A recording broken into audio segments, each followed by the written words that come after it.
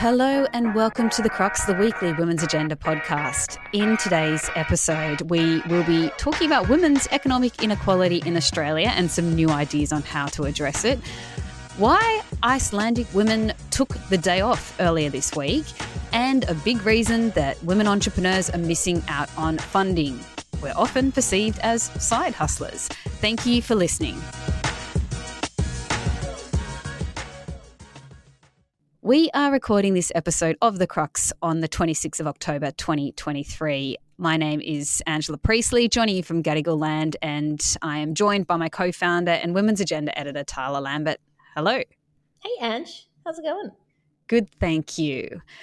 We have a little bit to cover, a list of little wide-ranging issues here and some that I didn't mention in the introduction there. So I think we should get straight to it. What is your win for the week? Yeah, there's a fair bit today, isn't there? Yes. So my win is a new government-funded program to combat online toxic masculinity influencers like Andrew Tate. So the Healthy Masculinities Trial Project will receive $3.5 million from the government for a 3-year trial. Its end goal is to end violence against women in the next decade. To do this, the program will run face-to-face and online presentations at schools, sporting clubs, and other community organisations to teach school-aged boys about respectful relationships, not just with their peers, but also with themselves. Speaking to the project's role in ensuring women's safety, Minister for Social Services, Amanda Rishworth, who will actually be on the podcast next week, which is exciting, but she said research shows there are strong links between harmful forms of masculinity and the perpetration of violence against women. I think that this is just, a really helpful step in the right direction here, because we know that there are so many issues with people like Andrew Tate gaining the kind of platform and profile that he does have, and there are others like him, and the sheer kind of gravity of their influence and what it can do and how it infiltrates society and kind of young minds. So I think that this is definitely a helpful program, and it's good to see the government being proactive in this area. Ange. Yes, I agree. And as a mother of 3 boys, I guess they will be going through some of that training, which will be interesting. And I have to say, I'm always have, concerns about especially social media and YouTube and some of the things that boys and young men as they get older come across, and that need around, there is this idea of toxic masculinity in school, but also where schools might consider literacy around that as well, media literacy in terms of, what to believe, and try to sort of steer them away from various conspiracy theories, which we know run rife across some of these platforms too, and are often at the heart of men like Andrew Tate getting the profile that they get. Okay, so I'll go for something completely different. My win is the women of Iceland who took to the streets earlier this week for the Women's Day Off, and they protested for the day. They took the day off from all paid and unpaid work, and the Prime Minister, who also happens to be a woman, was well involved in this protest herself, which was really great to see. And my win is the fact that this protest took place despite the fact that Iceland has come up for 14 years in a row as the world's leader on gender equality, according to the World Economic Forum. Like every year we look at that World Economic Forum report and we find that Iceland is just doing exceptionally well, leads the pack, is well above the rest of us. But the point with this protest is that they see themselves as a leader, but their gaps haven't closed. They still have gender pay gaps. They still have a gender pay gap that expands to around 30% for women in finance and insurance. And they still have, really high rates of violence against women. And so this was women saying, well, you know what? We're kind of, we might be a leader, but it's not good enough. And as a leader, we also need to be setting an example to the rest of the world to say that a little bit of progress, even if that puts you ahead of the pack, it doesn't mean that you just sort of rest on your laurels and say, well, we've done enough here. They certainly haven't. So I thought it was great to see that happen. And it's interesting that it is inspiring so much conversation about, whether Australian women could do that, whether other countries would follow that lead. Interesting with Iceland too is that they had this protest in the 1970s. It's really famous and really sort of paved the way for a lot of the really great work that has occurred in Iceland. And you look back at the reports from this time when the women took the day off from all paid and unpaid work, and apparently factories were closing. They were like, the dads didn't know how to feed their children. There's all these really funny stories about what happened on this day and how historic it was. 90% of women participated in that 1970s protest, which is incredible to think about. So, yeah. Someone made a really funny point on LinkedIn. They were talking about the Simpsons episode where Marge leaves Homer for a day, and he becomes like totally disheveled and he's wearing like a string around his pants. So good. And he lives in a tree house after one day. It was so good. I was like, that is the best analogy I've heard. I love that. I remember that episode well. So they captured it so well. Anyway, that was my win. Yes, very good win. So on to our next story today, and it is one that is actually kind of evolving as we speak. So Bruce Lemon has been publicly named as the high-profile man accused of raping a woman in Toowoomba 2 years ago. And although this has been in the news for some time, his name wasn't actually able to be disclosed as part of Queensland's laws, but that legislation has actually recently changed. And the former Liberal staffer who was accused of rape in 2019 by Brittany Higgins, but has always maintained his innocence, has obviously now been implicated in this other case. So it's a huge story, and obviously there's going to be a lot more to it. And what do you make of this one? Yeah, I mean, has huge issues. First of all, I guess it's a win in Queensland that those laws have changed, first of all, that Queensland was the last remaining state that still had these laws that would protect accused rapists in this way. And it sort of does hark back to these rape myths of the past, that women would pursue these allegations as a means to ruin the reputation of men, all that kind of thing. So it is a massive win that these laws have been changed. That's the first thing I'd say. But now onto this particular case, it was interesting. His lawyers were really pushing to keep Lemon's name suppressed, saying that the laws should be applied retrospectively. And you read some of the comments from the judge that came out yesterday. So then you also had a number of media publications, including The Guardian, who were really pushing for that suppression order of his name to be lifted as well, so they could reveal his name, because we've all kind of, it's all been there. You can see it on the court list, but as in the media, you just can't report that, right? And of course, we wouldn't want to, no one would want to jeopardize the case and that kind of thing. So, but you look at what Justice Peter Applegarth said regarding this case, and he's really gone into the interviews that Bruce Lerman gave with Channel 7 over the past few months as reason to dismiss comments from Lerman's psychologist saying that this would cause him great harm, to kind of bring up that his name would sort of trigger events and this sort of thing. And Justice Peter Applegarth has basically said, well, hang on, you were well enough to engage with sections of the national media over the past few months, so you should be well enough to engage with this issue now. Yeah. He also made the comment, this one was like, wow, what a sting. He said he hoped that Seven had paid him or the solicitor a lot of money, given the consequences it has ultimately had for this particular application, if nothing else. So, And apparently he did that interview against the advice of his lawyers, which to me is quite illuminating. If you're staring down the barrel of these two charges and you're trying to clear your name and maintain a normal life, why would you enter into that media discourse? And not only that, but his words in that interview were quite inflammatory. Like, he came into it saying, I'm going to let's light a fire. Let's basically get this all out, and truth needs to come out. And he was so emphatic about it all. And that's that was a comment that Justice Applegarth, he said, those interviews and saying stuff like, let's light a fire, that those sorts of, that they don't really match this idea of Lerman needing to lower his public profile and retreat from the media spotlight for the sake of his mental health and things like that. So yeah, I think obviously we'll be watching this. It has been this frustrating thing for months now about this high profile man, and as the media we haven't been able to share that name. So it's great that Queensland did change those laws, and interesting to follow this case over the coming months as well. I'm also thinking about Brittany Higgins today and Mm-hmm. hoping that this is somewhat vindicating for her as well, because, you know, to have his name publicly out there now associated with two very severe charges is helpful for her, probably psychologically, and I hope it is.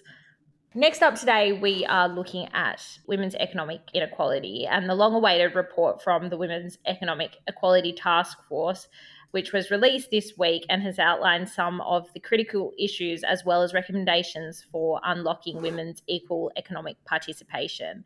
While the current data isn't good, so to speak, a 25-year-old woman can expect to earn $2 million less over her life than a man of the same age. The report shows Australia stands to gain a whopping $128 billion if the recommendations are followed.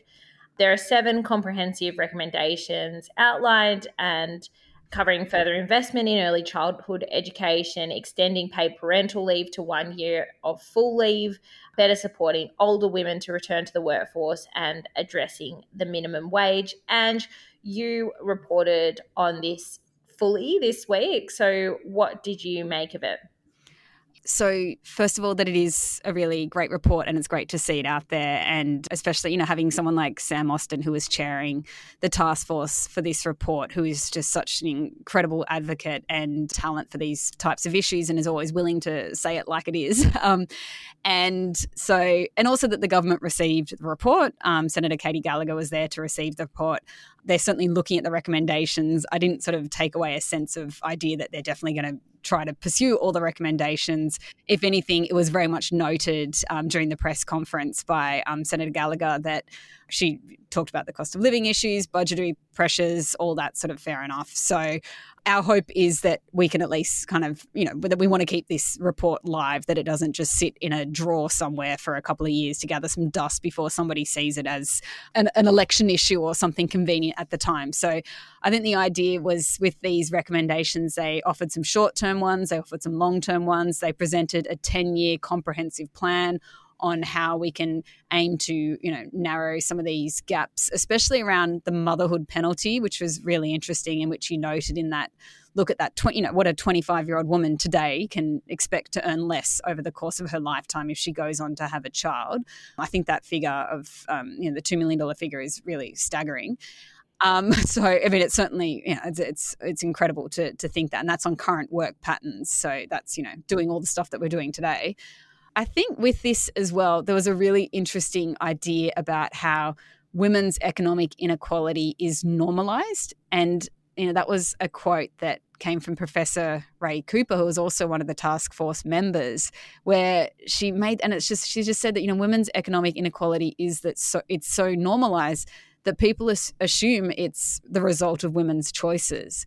And I think that is just so true and so telling, and kind of sums it all up, is that we just kind of expect, we just say, oh, it's just the way it is, because, you know, we're choosing to have a child, or we're so-called, you know, choosing to go and work in the care sector, which is, you know, ridiculously underpaid and undervalued, or, you know, we just happen to be choosing to take on more domestic and unpaid work, as if we have all these choices to spend our time in other ways. So I think, like, that was just really powerful, that idea. And so, and also, you know, putting the $128 billion figure on it too, which is really strong. And a couple of points that Christina Zwicker said about this report as well, which I thought was really, really strong, was she looked through and noted that, you know, nowhere, it didn't really mention this idea of women's confidence, which was just such progress, because in the past, when you see these reports, especially from you know, the coalition's 10 years, it was all like, oh, we need to make women more confident. And this actually isn't that. It's actually saying, no, we need to make some structural changes to make the system work. So that was, a really interesting report. Yeah, I think, like, some of those findings were incredibly staggering, and you do hope that it is a bit of impetus for change. My concern is, even when they, like, kind of come up with these $1 billion reform figures, like they did it around when they did the modelling around early childhood education and what it would mean if we were to make that system universal, and, you know, we would be saving multi-billion dollars per year if we did it.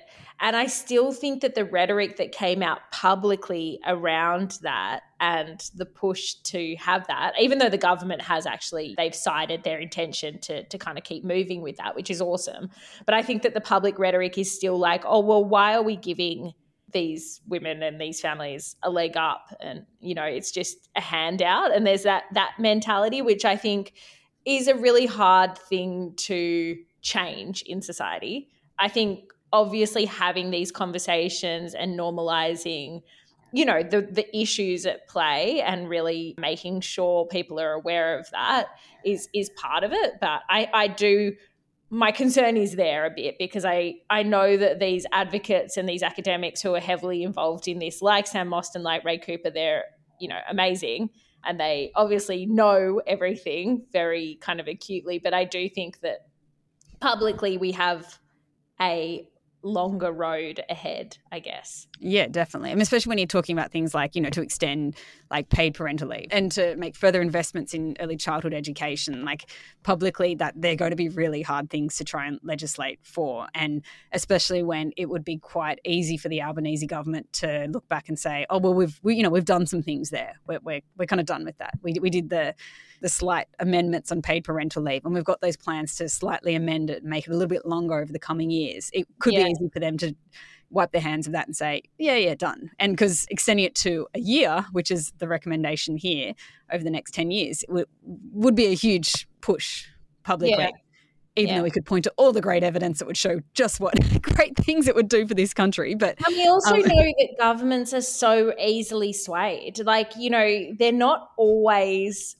operating altruistically. And even when they have strong ideology, which I actually believe the Albanese government does have, it's very hard to kind of come up against that social sentiment if it's reluctant, right? Like, I think even off the back of The Voice, we now know it's going to be hard for the Albanese government to advocate on those issues in a profound way, again, because of this backlash. Like, my instinct is that they'll try to stay quiet on it for quite a while. And I think that's hard. Like, that's really challenging. I wish that governments had a bit more moxie sometimes. I think that we are really kind of lacking that on both sides. Yeah, I mean, I think they will stay. I mean, the issue here is that they did, you know, the Albanese government appointed this task force, so they can't completely ignore it. They really need to pay attention to some of the report. And, you know, some of the early findings of this task force did sort of wind up in some budgetary measures earlier this year, which was good to see, particularly around the single parenting payments. So also, obviously, it's a bit of a different economic climate. So it is an uphill battle to win the public support around that. So, yeah, we will see. But we can keep asking them about it. So that would be good. That they fund that, you know, they appointed themselves, so we can keep asking, and that's what I imagine much of the media will continue to do. Yeah. Speaking of Tala, if I can go to your story this week that you shared a little bit about this little business that we run, this little side hustle that we do in our spare time when we do other stuff. Yes, during our days. Just that little side hustle. When we go to lunch and when we I wrote a piece this week that had probably been brewing for some time. And if you read it, you'll probably see that it had been brewing for some time.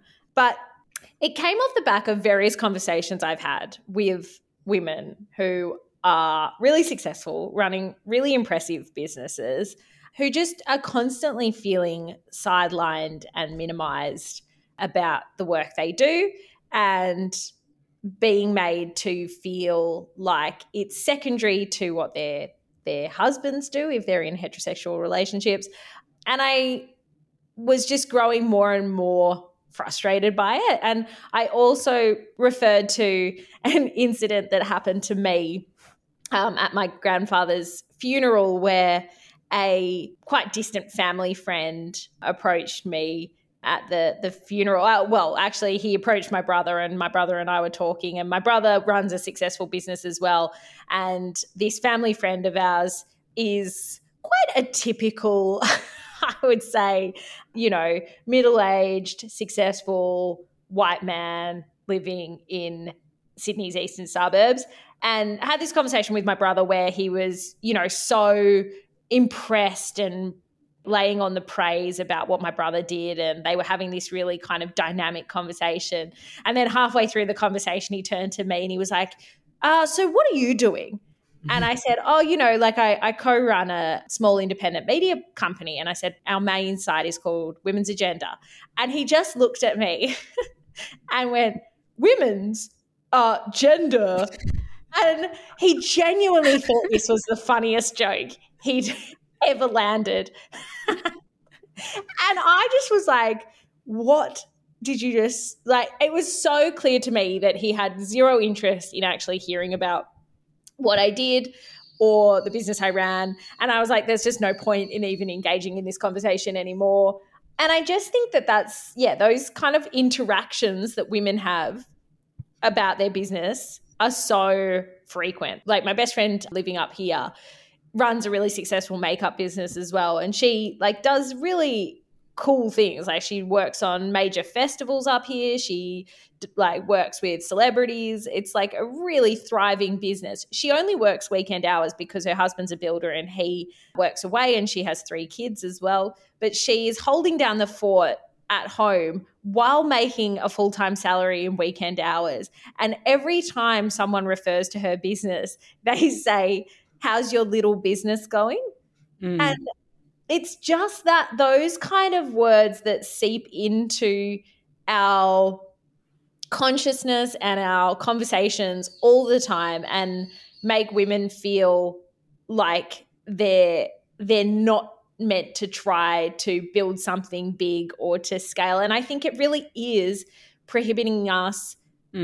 We know that there is a huge gap in venture capital funding going to women. It's currently sitting at 2% annually, which is just mind-boggling when we know how much talent is out there and what businesses exist and how much innovation that women are bringing to the table. But it's not being looked at. It's not being rewarded.